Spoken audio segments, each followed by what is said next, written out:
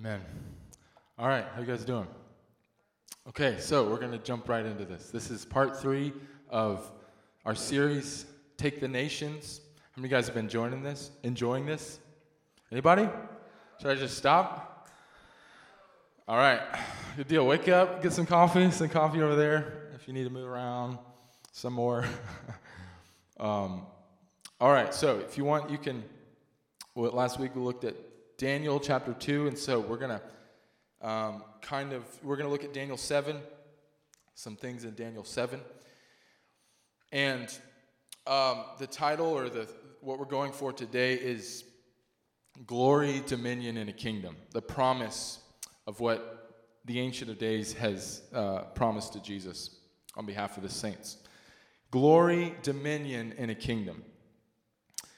So, the book of Daniel is an epic. It's really an epic book, and it can be divided. It has 12 chapters, and you can divide it straight down the middle. Daniel, the first half of Daniel is the amazing accounts of Daniel and his companions in Babylon. It's the kings they serve, the dreams Daniel interpreted, the perils they endured, the fires they came through, the mouths of the lions that were shut. And when we get into Daniel 7, we see a second half of the book. The second half of the book, it contains visions that were given specifically to and directly to Daniel. The first half of the book is stories. It's Daniel interpreting visions.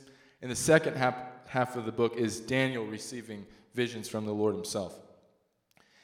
And last week we looked at Daniel chapter 2.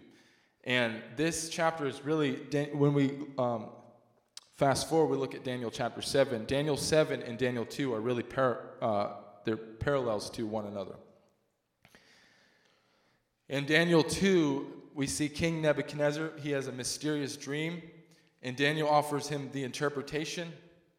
In Daniel 7, Daniel's the one having a strange dream, and he actually inquires of an angel in helping him to interpret it.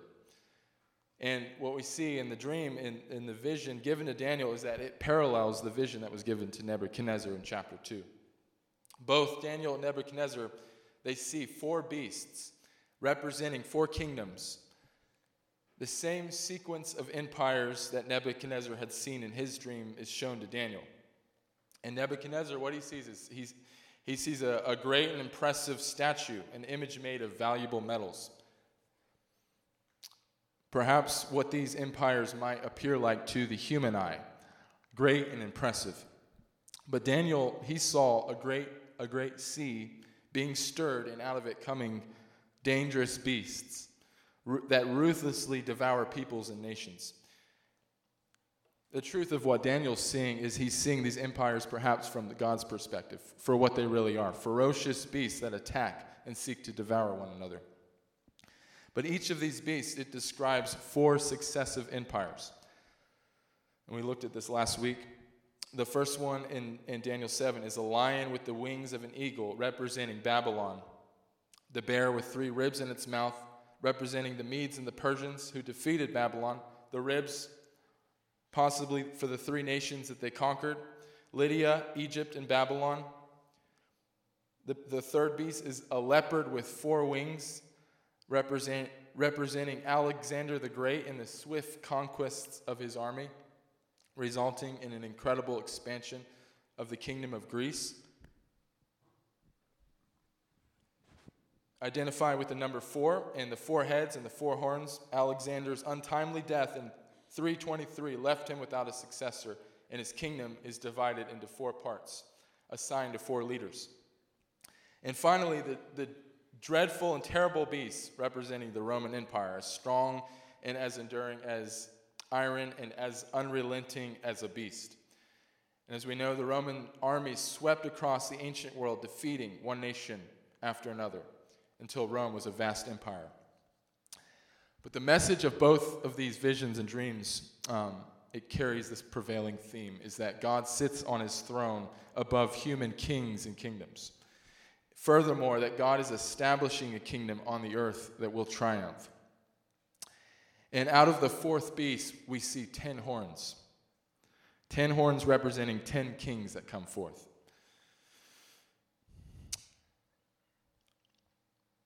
And from these 10 horns, we see a little horn appearing like a man boasting of great things. So this little horn, most scholars all agree on the first 4 beasts and the interpretation of the successive kingdoms. The little horn is, on the other case, widely debated. And it drives some crazy to try and go through this and figure it out. And you go on YouTube, you look this up, and you find teacher after teacher, and they all got their charts and timelines. This means this.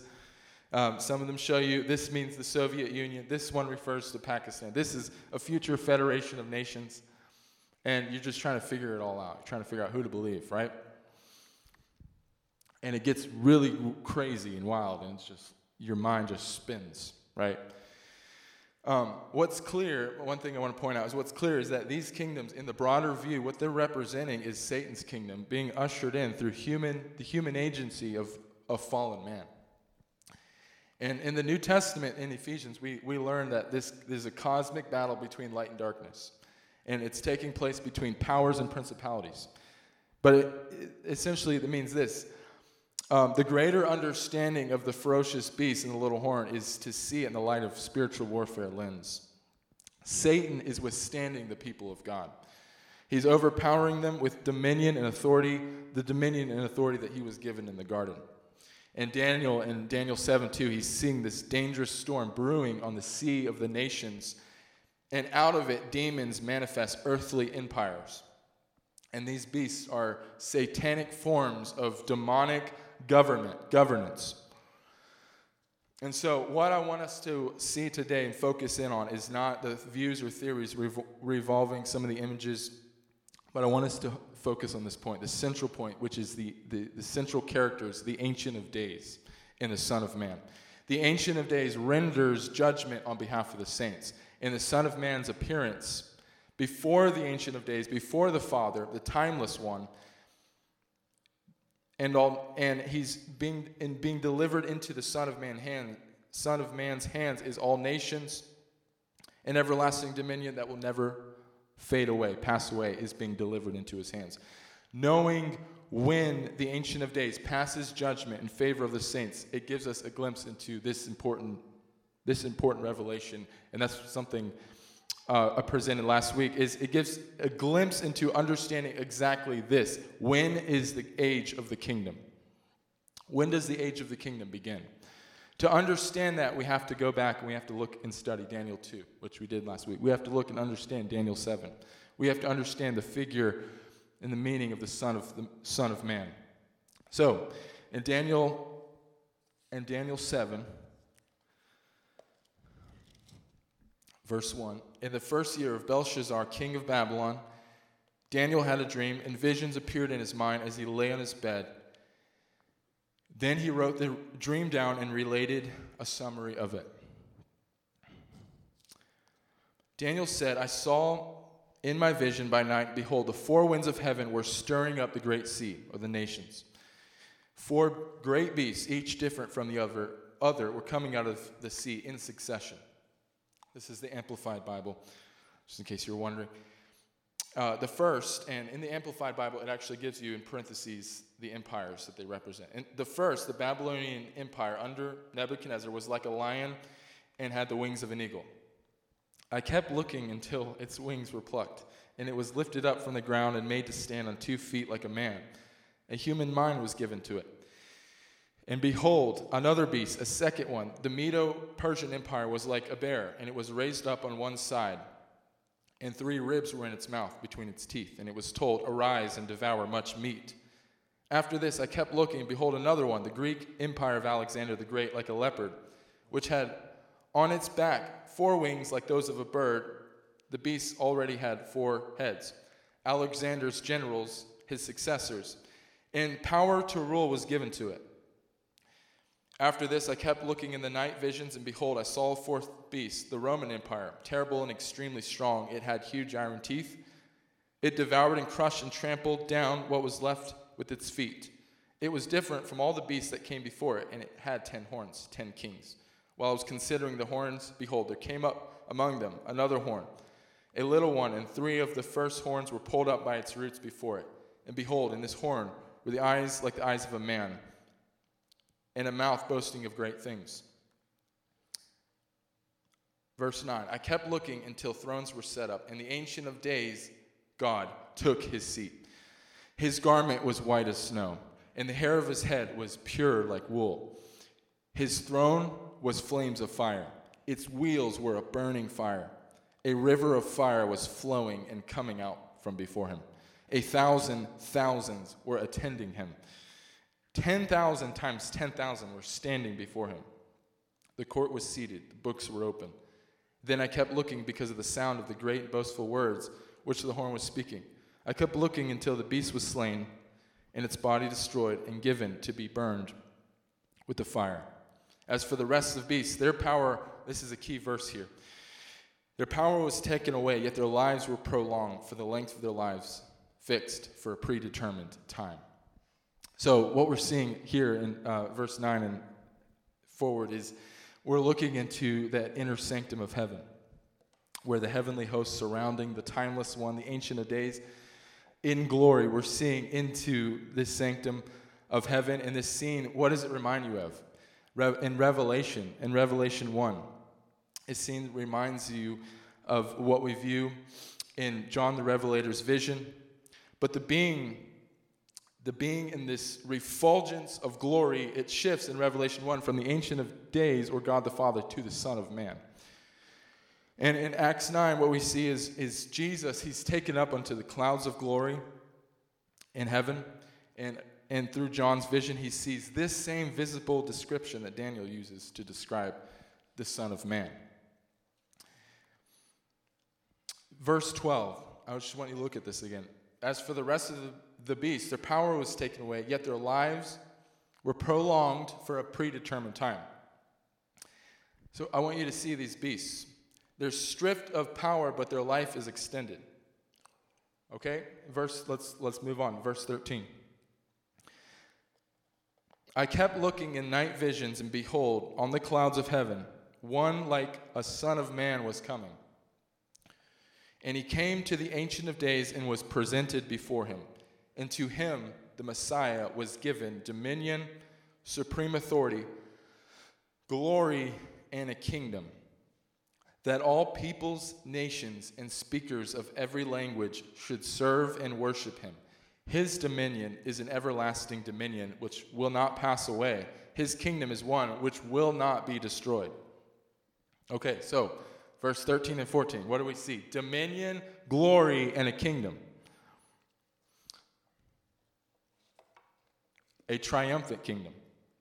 So the question is when? When does this happen? Let's go to next verse 18. Sorry, 15. Okay, as for me, Daniel, my spirit was distressed and anxious within me.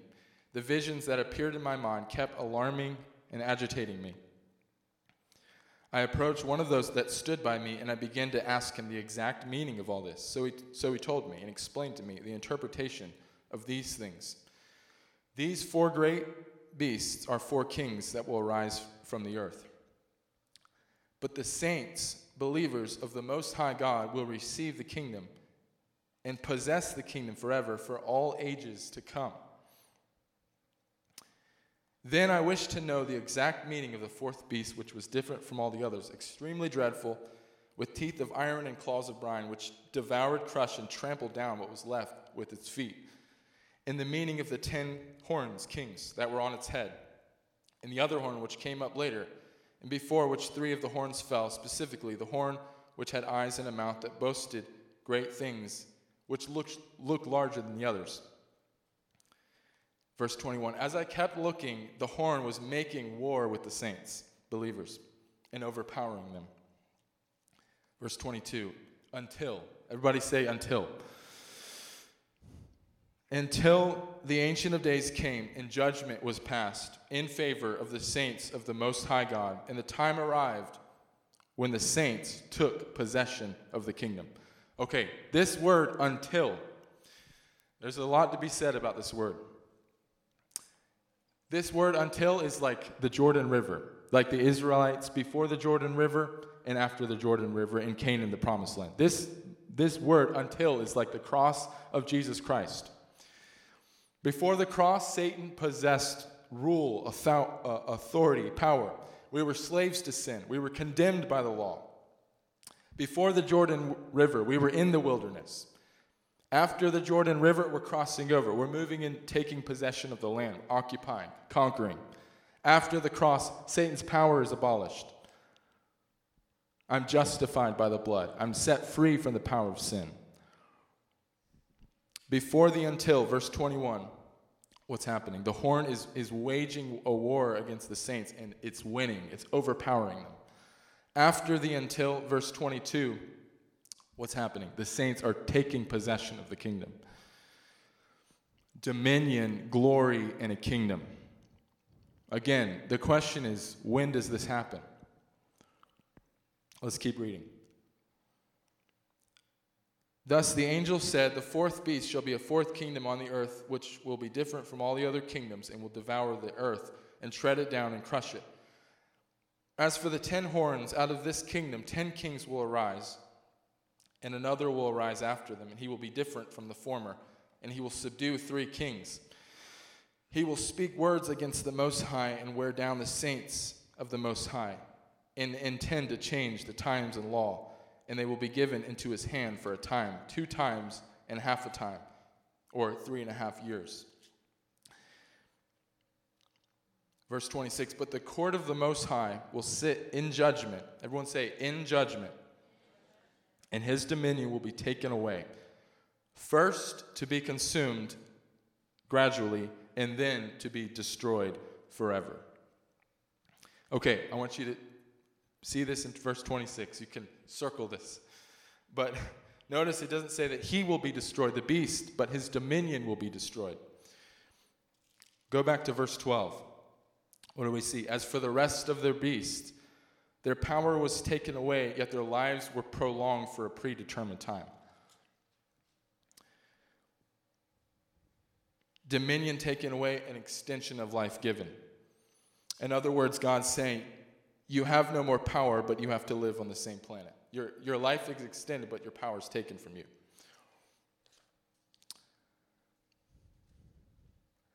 As if to say to Satan, before I throw you into the lake of fire, the final consummation, judgment, your first punishment is going to be placed in the midst of those that you tormented. In that, I'm going to strip you of your power, but I'm going to leave you and give you an extension of life. Perhaps this is a fulfillment of the word given in the garden. The first gospel presented, he shall bruise your head, and he shall crush his. He shall bruise your heel, and he shall crush thy head. Let's look at verse 27. Then the kingdom and the dominion and the greatness of all the kingdoms under the whole heaven will be given to the people of the saints of the Most High. His kingdom will be an everlasting kingdom, and all the dominions will serve and obey him. The question again, when? When does this happen? How do we know when this is supposed to happen? Well, if we go back to verse 22, there's 2 things we see. The Ancient of Days comes, and he passes judgment in favor of the saints. Number 2, the time arrives for the saints to take possession of the kingdom. When that happens, we know this is the result. Sovereignty, dominion, and the greatness of all the kingdoms under the whole heaven will be given to the saints of the Most High.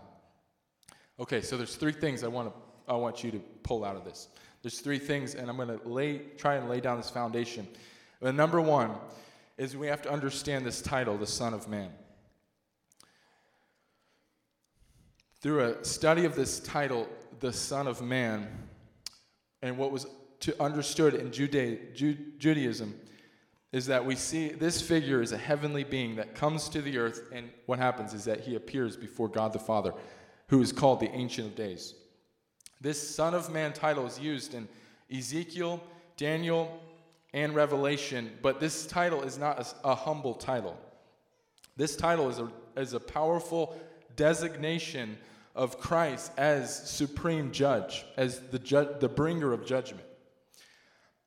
And in Daniel 7, Ezekiel, and Revelation, what we see is that the Ancient of Days, God the Father, he's calling upon the Son of Man, and he's calling him as supreme judge.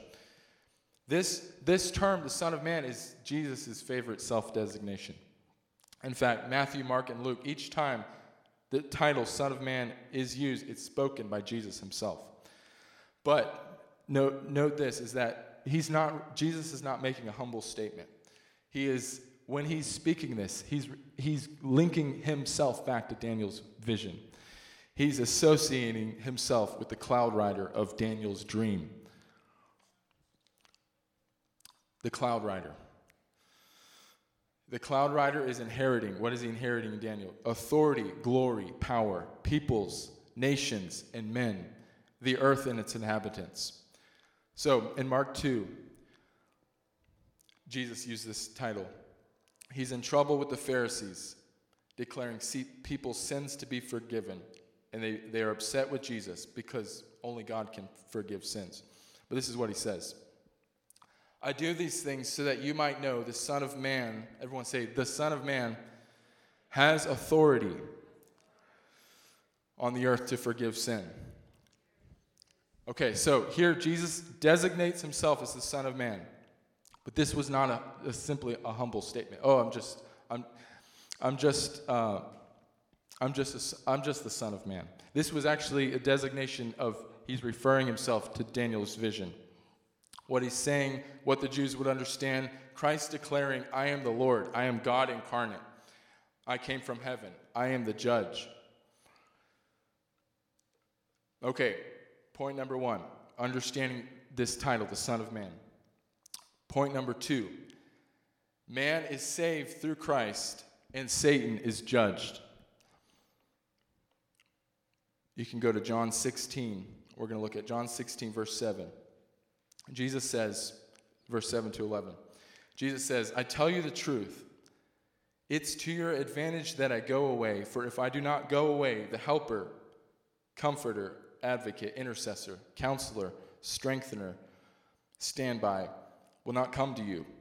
But if I go, I will send him, the Holy Spirit, to you, to be in close fellowship with you. And he, when he comes, will convict the world about the guilt of sin, the need for a Savior, and about righteousness, and about judgment. About sin, the true nature of it, because they do not believe in me and my message. About righteousness, personal integrity, godly character, because I am going to my Father, and you will no longer see me. About judgment, and the certainty of it, because the ruler of this world, Satan, has been judged and condemned. Remember the first gospel. It's called the Proto-Evangelium. It's the presentation of the first gospel. He will crush thy head, and he shall bruise thy heel. What's being said? Judgment rendered through the death of the Isaiah 53, the suffering servant. And through that judgment, Satan is condemned. He is crushed, judged, and condemned. That is stripped of power and dominion. See, in John 16:7, he's declaring, I'm coming into the world, and I'm going to convict the world. Righteousness, sin, judgment. But in John 3:17, he says, I didn't come to judge the world, I came to save it. Another instance, he says, the Son of Man came to give his life as a ransom for many. The Son of Man did not come to be served, but to serve. In other words, he's coming, the Son of Man, the judge, the supreme judge, but he's not judging man. He's actually come to sacrifice and serve and give his life so that man could be saved. But he's judging Satan, the ruler of the age. Because of this judgment, because the ruler of this world has been judged and condemned. In other words, I'm here to set you free and judge that which has been overpowering and destroying you. I'm here to judge that. I'm here to destroy everything that's been destroying you. He didn't come to judge you. He came to judge the accuser of the brethren. He came to judge the one that was withstanding, the horn, the one withstanding the people, the saints. Okay, so Daniel 7:12, what do we see? Power taken away, but an extension of life given. You see, when judgment was rendered, John 16, verse 11, Satan, the ruler of this world, has been judged. When that happened, death, resurrection, ascension, glorification. Satan's dominion and power was stripped from him, taken from him, but he was left on the earth. Why was he left? To be ruled over by you, subdued, take dominion. Okay, number 3. So number 1, understand Son of Man. Number 2, man is saved, Satan is judged. And number 3, Christ is our judge and our advocate. Okay, so if you want, you can turn to Acts 7.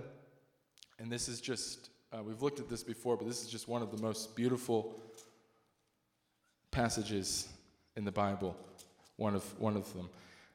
And it's where we read the narrative of the death of the first Christian martyr, Stephen. So in Acts chapter 6, Stephen is arrested for preaching Christ. Acts 15, it tells us that all that sat in the council, and this is just a beautiful account, it says that all, as he was preaching, all that sat in the council, looking steadfastly at him, saw his face as of the face of an angel. Stephen is preaching, and he's just glowing.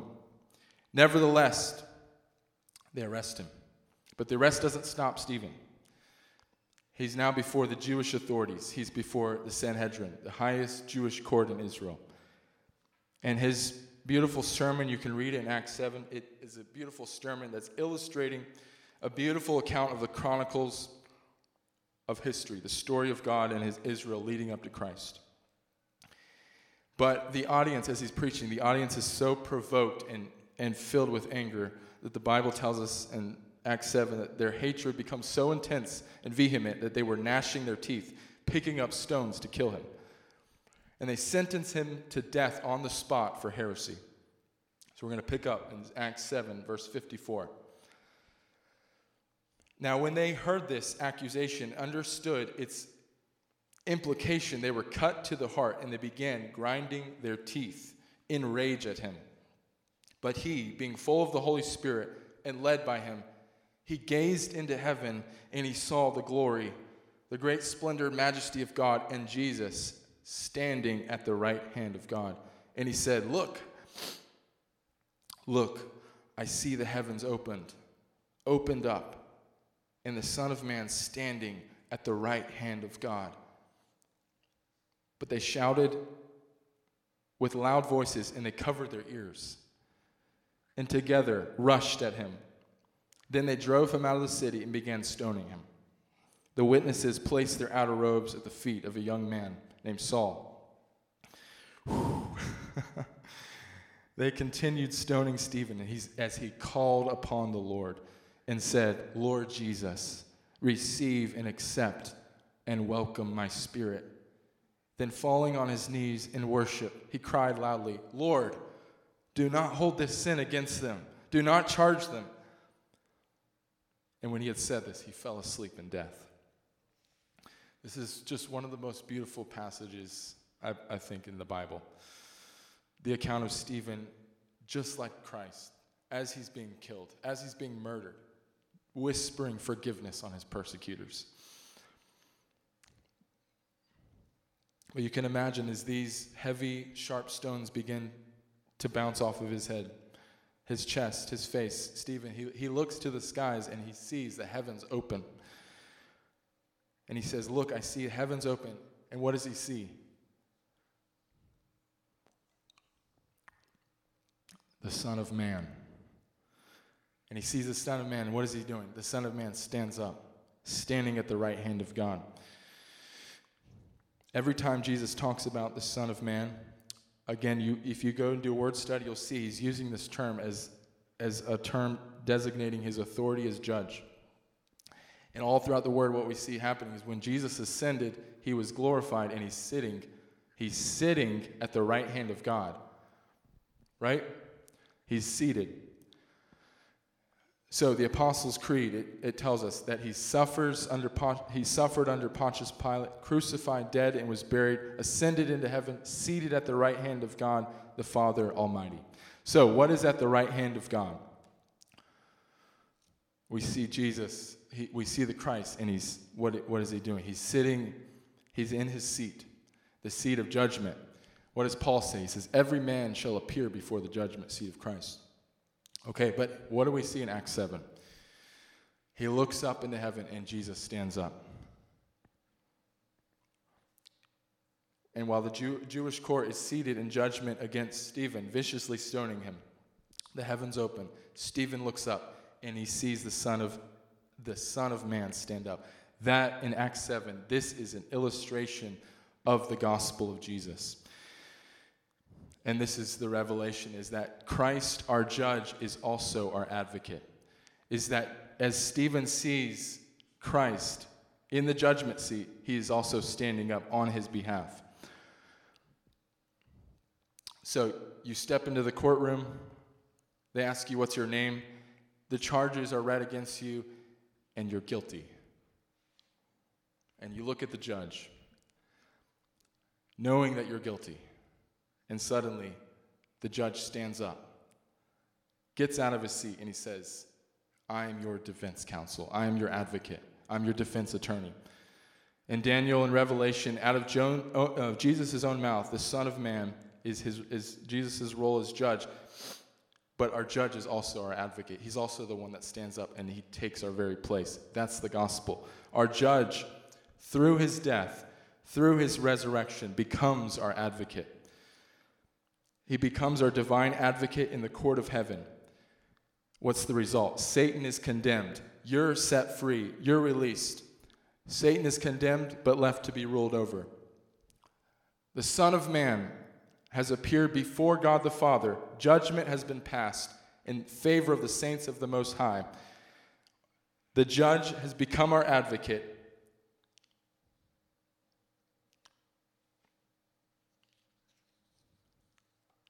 And Satan is condemned and left to be ruled over. I have the same notes, just copied and pasted twice. Okay. Okay, so glory, dominion, and kingdom. We see these two things. Satan, the Ancient of Days, passes judgment in favor of the saints. When that happens, we know that the saints take possession of the kingdom. So where is the kingdom? If judgment is rendered, then where's the kingdom? Okay, so we're gonna go through this series of scriptures here, and you can just write these down. Matthew 4:17. From that time, Jesus began to preach, saying, "Repent, for the kingdom of heaven is at hand." Everyone say, the kingdom. Matthew 24:14. This gospel of the kingdom will be preached in all the world as a witness to all the nations, and then the end will come. Mark 12:34. When Jesus saw that he answered wisely, he said to them, "You are not far from the kingdom of God." Luke 4:43. He said to them, "I must preach the kingdom of God to the other cities, because for this purpose I have been sent." Isaiah 9:2. Luke 9:2. He sent them to preach the kingdom of God and to heal the sick. Luke 10:9. And heal the sick there and say to them, "The kingdom of God has come near to you." Luke 12:31. Seek first the kingdom of God, and all these things shall be added to you. Do not fear, little flock, for it is your Father's good pleasure to give you the kingdom. Luke 17:20 and 21. Some of the Pharisees asked Jesus, "When will the kingdom of God come?" Jesus answered, "God's kingdom is coming, but not in a way that you will be able to see it with your eyes. People will not say, 'Look, here it is,' or 'There it is,' because God's kingdom is within you." John 3, verse 3 and 5. Jesus answered and said to them, "Most assuredly I say to you, unless one is born again, he cannot see the kingdom of God." Verse 5. I say to you, unless one is born of water and the Spirit, he cannot enter the kingdom of God. Acts 1:3. To whom also he presented himself alive after his suffering by many infallible proofs, being seen by them during 40 days and speaking of the things pertaining to the kingdom of God. Acts 8:12. When they believed Philip as he preached the things concerning the kingdom of God in the name of Jesus Christ, Both men and women were baptized. Colossians 1:13, he has delivered us from the power of darkness and conveyed us into the kingdom of the Son of his love. Hebrews 12:28, therefore, since we are receiving a kingdom that cannot be shaken, let us have grace by which we may serve God acceptably with reverence and godly fear. With all of these verses, I'd like to propose to you that we are living in the age of possessing the kingdom of God. In Daniel 7, verse 21 and 22, the horn was waging war against the saints and overpowering them until the Ancient of Days came and judgment was passed in favor of the saints to possess the kingdom. When did the Ancient of Days take his seat and pass judgment in favor of the saints to possess the kingdom? Colossians 2, verse 14. Having canceled the certificate of debt consisting of decrees against us, which was hostile to us, he has taken it out of the way, having nailed it to the cross, when he disarmed the rulers and authorities, making a public display of them, having triumphed over them through him. Revelation 1:17, when I saw him, I fell at his feet, though dead. He placed his right hand on me and said, don't be afraid. I'm the first and the last. I am the living one. I was dead. Now look, I am alive forever, and I hold the keys of death and hell. The Ancient of Days has passed judgment. And so in Daniel 7:22, he takes his seat, judgment is passed, and decrees were made. Colossians 2:14, he cancels the certificate of death consisting of the decrees against us. Decrees were made in favor of the saints, the Most High, and the time arrived for the saints to take possession of the kingdom. When you were born again, you were born into a kingdom. And then in Matthew 10:7, Jesus says, preach the kingdom wherever you go. And not only this, but he says, we read this, don't be afraid, little flock. It's your Father's good pleasure to give you the kingdom. Luke 12:31, seek first the kingdom, and all these things will be added to you. So we see 164 times this term kingdom is used in the New Testament alone. The kingdom of God is within us. It's already here. The kingdom has come. We're not saying that there's not a second coming, but we are saying, we're declaring that his kingdom has come. And the kingdom has come, and you've been transferred out of the kingdom of darkness. You are currently living, if you are in Christ, you're living in the kingdom of his beloved Son. Colossians 1:13. You are currently seated in heavenly places in Christ. Ephesians 1:20. He's put everything under your feet as we've been put under the headship of Christ. Ephesians 1:20, verse 1:22 and 2:6. So the ramifications of all this, Daniel 7:27. Sovereignty, dominion, greatness of all the kingdoms under the whole heaven, given to the saints of the highest one. Romans 8, verse 14. As many that are led by the Spirit of God, these are the sons of God. For you did not receive the spirit of bondage to fear, but you received the spirit of adoption, by which we cry out, Abba, Father. And the Spirit himself bears witness with our spirit that we are the children of God. If children, then heirs, heirs of God, joint heirs with Christ, if indeed we suffer with him, that we may also be glorified with him. For I consider the sufferings of this present time are not worthy to be compared with the glory that shall be revealed in us. For the earnest expectation of creation eagerly awaits for the revealing of the sons of God. For the creation was subjected to futility, not willingly, but because of him that subjected it, in hope, because the creation itself will also be delivered from the bondage of corruption into glorious liberty of the children of God. For we know that the whole creation groans and labors with birth pangs until now. All of creation is groaning. The ground beneath us, the trees, the skies, the birds, the rivers, they're groaning. Because Jesus declared in Mark 16:15, preach the gospel to all creation.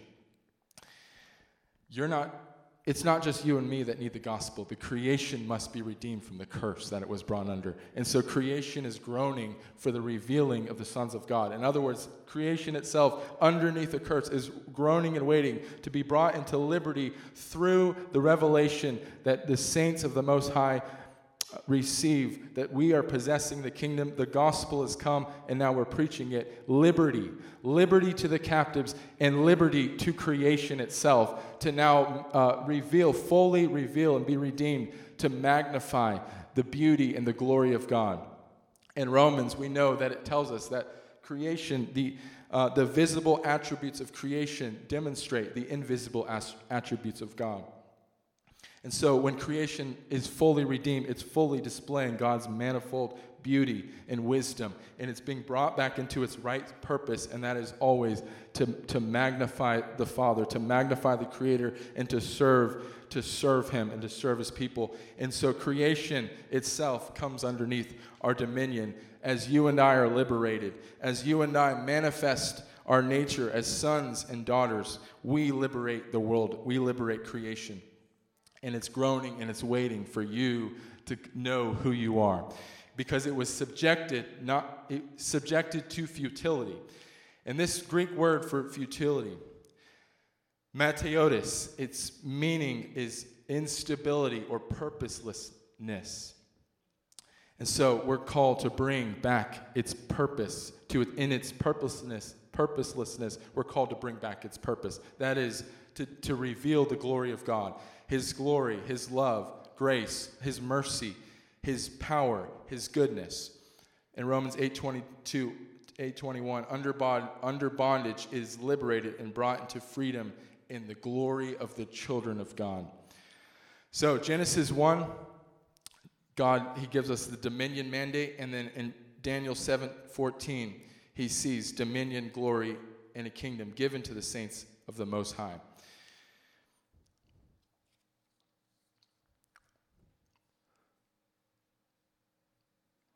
It's the Father's good pleasure to give you the kingdom. You were born again so that you could come into this, transferred from the darkness into the kingdom of His Son, received every spiritual blessing. You are the children of God. You are no longer under the spirit of fear, driving you again to slavery, but have been released as sons, by which we cry out, Abba, Father. Now you are heirs of God, fellow heirs of Christ Jesus. Go make a withdrawal on your account. That's the revelation. We're not waiting for the kingdom to come. His kingdom will not be here or there. Jesus said the kingdom of heaven is within you. I'm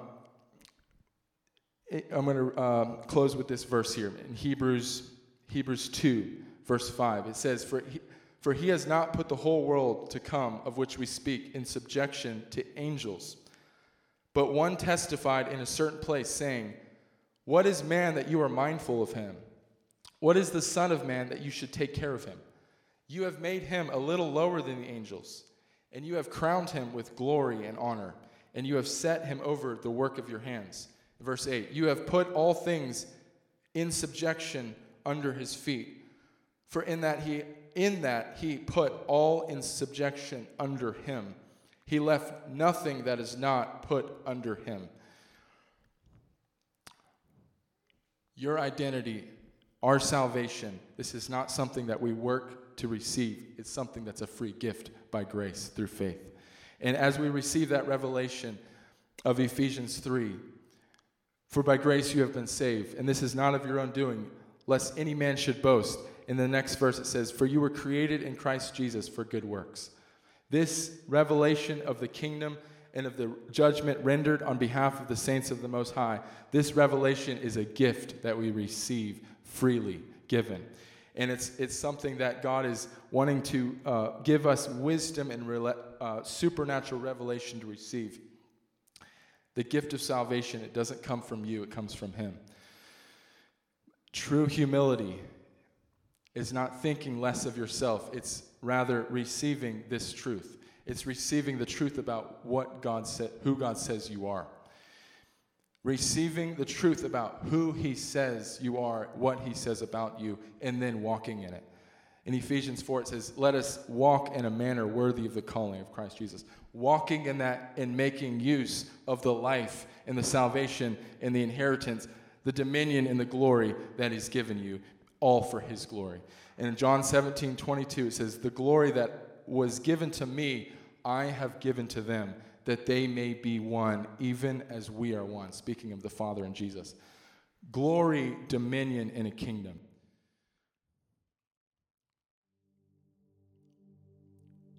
And so, Lord, I just pray even now, Father, that you would release the spirit of wisdom and revelation of the glory that you've bestowed upon us, that we would become one with each other, even as the Father and Jesus are one. So if you will, just stand up.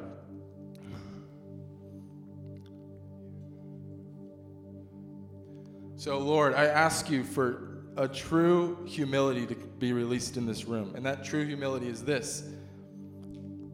This identity and this revelation is a gift from God. Receive it. It's not something that makes us arrogant.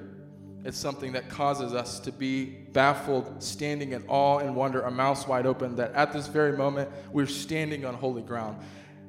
Our mouths open in wonder that he calls us children.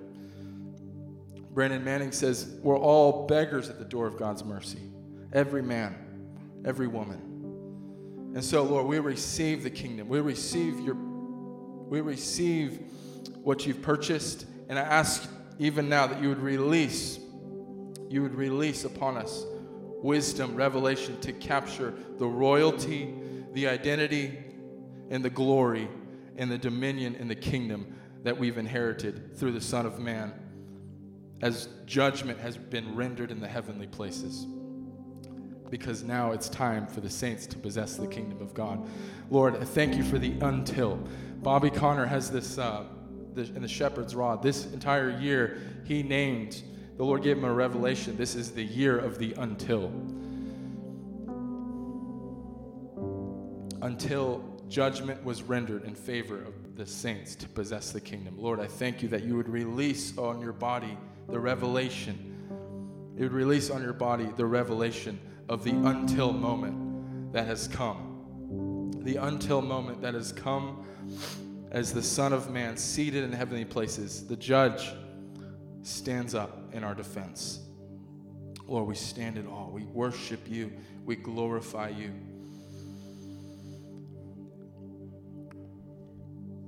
Yeah, just thank him. Thank him for salvation. Thank him for the gift. Thank him for the glory that he's bestowed upon his children. Thank you, Lord. Lord, thank you, Father. We just thank you. Just worship him, just in thanksgiving and praise. I thank you, Michaela prayed this earlier, for faith. That what this would do to us is impart within us faith.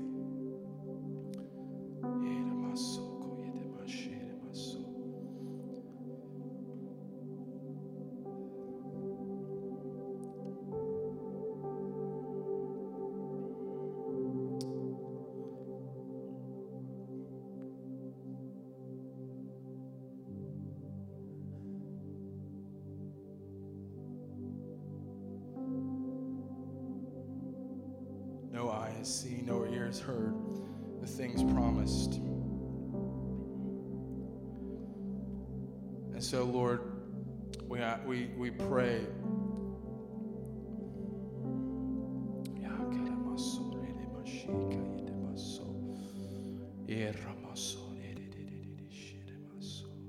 Spirit of God, come. Holy Spirit, come.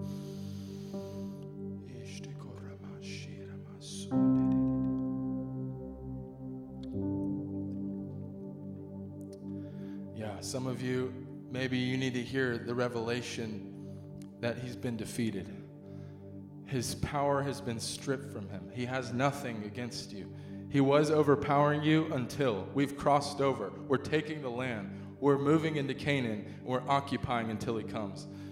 And so some of you need to be reminded this morning, Satan has been disarmed and Jesus Christ has made a public spectacle of him. His power has been stripped. And so, Lord, I pray even now, remind us and give us the revelation. We are more than conquerors. We say, body of Christ, rise up, not on my watch. And that as the church begins to see the revelation of Jesus Christ standing at the right hand of God, standing in judgment past, that we would begin to take possession. Not consumed with the rapture, not consumed with the second coming, but consumed with taking your first coming and letting the rest of the world know about it. The church is waiting for his second coming, but the world doesn't even know about his first. And so, Lord, we pray that we would do something with your first coming before obsessing over the second one. Because, and Lord, we do wait, we do long, we're homesick, we're sojourners. But Lord, we want to make use. And we say, take and occupy the land. Lord, take Macon. Lord, raise up godly leaders. Lord, that this revelation moves us to intercession. That, Lord, we before we even go into all the world, we begin to pray into all the world. We begin to say, Lord, let the nations know that you are God, that you alone are God. And we just pray, as David prays, that all the nations would come and bow and worship before you. Father, we're asking, Father, for America. We're praying for mercy. We're praying, God, have mercy on our nation. Have mercy on our land. Heal the land. Heal the rivers. Heal the waters. Heal the crops. And I would just declare that truth would spring up from the earth. That righteousness, Lord, and justice would flow like a never-failing stream. I just want you just to begin to pray and intercede. Lord, we're praying a release like rivers and waves of your glory to come. The knowledge of the glory of the Lord to fill this city. Fill this city. Lord, strengthen the church of this city. Cause them to rise up with strength and might in the inner man, Father. We're praying for a citywide church to rise up. We're praying for an apostolic church to rise up. We're praying for the spirit of Elijah to come forth. We're praying for an Elijah revolution to take back, Father, to throw out Jezebel. We're praying for the Jehu anointing, the apostolic anointing to throw Jezebel out of the window.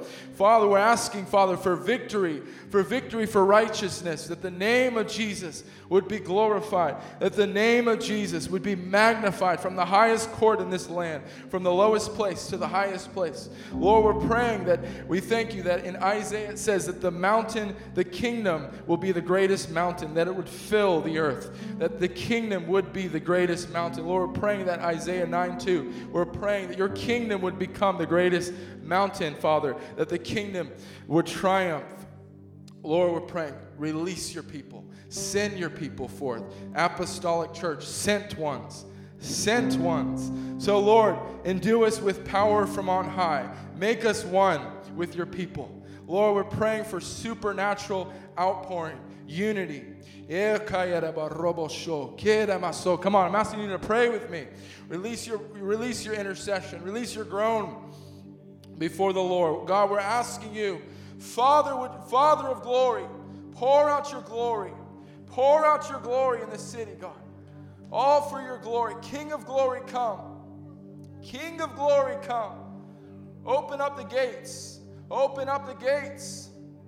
Lord, we're thanking you, Father. As you rose in victory, Lord, we're declaring that we enforce your victory. We're saying that those that are oppressed and in captivity would be set free. Those that are in chains, God, would be set free. The Spirit of the Lord has anointed me to preach liberty to the captives, to bind up the oppressed.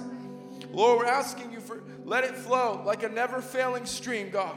Like a never-failing stream. Lord, have mercy on Macon. Have mercy on Mercer. Father, turn the fathers to the children. Turn the children to the fathers. God, heal the family in our city. God, we ask you that you would bind up the spirit of hatred and violence in Macon. And Lord, that you would release the blood of Jesus, which speaks a better word than the blood of brotherly hostility. Father, we're asking you, blood of Jesus, we plead you over our city. Oh, we plead you. Bring reconciliation, God. Bring reconciliation, God. Oh,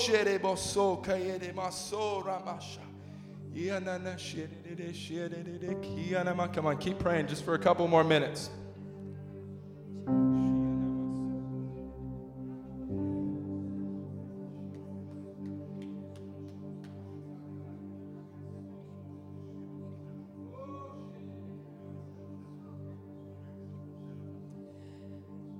this might be one of the most important sermons we've ever heard. I could barely sit still in my seat. I can't even fathom Jesus. This is what I saw in the Spirit. I saw all of us in prison cells, and Jesus came and he opened every door for us. So not only did he set us free, but then the next thing he did was he handed us the keys, and he said, now come and open the doors of other people and come with me as we set other people free. That's the kingdom. That's what we have. That's the authority we have. We get to do that. We get to do that with him. It's so exciting. And so I also saw that some people were just standing in their cells, and God said, you're no longer a prisoner. Get out of your cell and come be part of the kingdom. And the other thing that I saw was every single person in this room has something against them or something they're facing. And I thought of the scripture that said, the enemy goes around like a lion seeking whom he may devour. And when I looked at the enemy and I saw a lion, I looked and he had no teeth. And so he's roaring at some of you to intimidate you at his size, but he has no bite because you have authority over him. That's what the intel is. It's amazing. I can't believe you guys are like shouting and stuff. Woo. Thank you, Jesus. So what I want to do now is I want to pray for you, and I say to you, church, arise and come out of your prison cells. The door is open. I decree and declare you walk out and you take the keys of the kingdom that Jesus is handing you right now in Jesus' name. And I speak to your circumstances and all the lying threats that the enemy is bringing against you to roar and lie and steal, kill, and destroy. And we say to you and decree and declare to your circumstances, no more. In Jesus' name, no more. Walk right past that devil. He is a liar and he has no bite. Oh, death, where is your sting?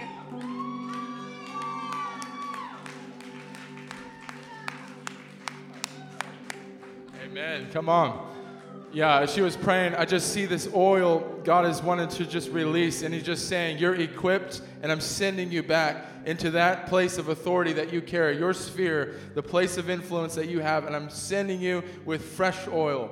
And so just receive that this morning, is that the Lord is saying, I want to release my wisdom, my revelation, my spirit with you as you go to release and declare and reveal my beauty, my manifold wisdom, the manifold wisdom of God being displayed by the church. And so, Lord, I pray right now of fresh oil that your people, we've been, in some ways, we've been overpowered, we've been intimidated, we've been withstood, but Lord, we're declaring until the kingdom of heaven, until judgment. So we're saying, Satan, the Lord rebuke you.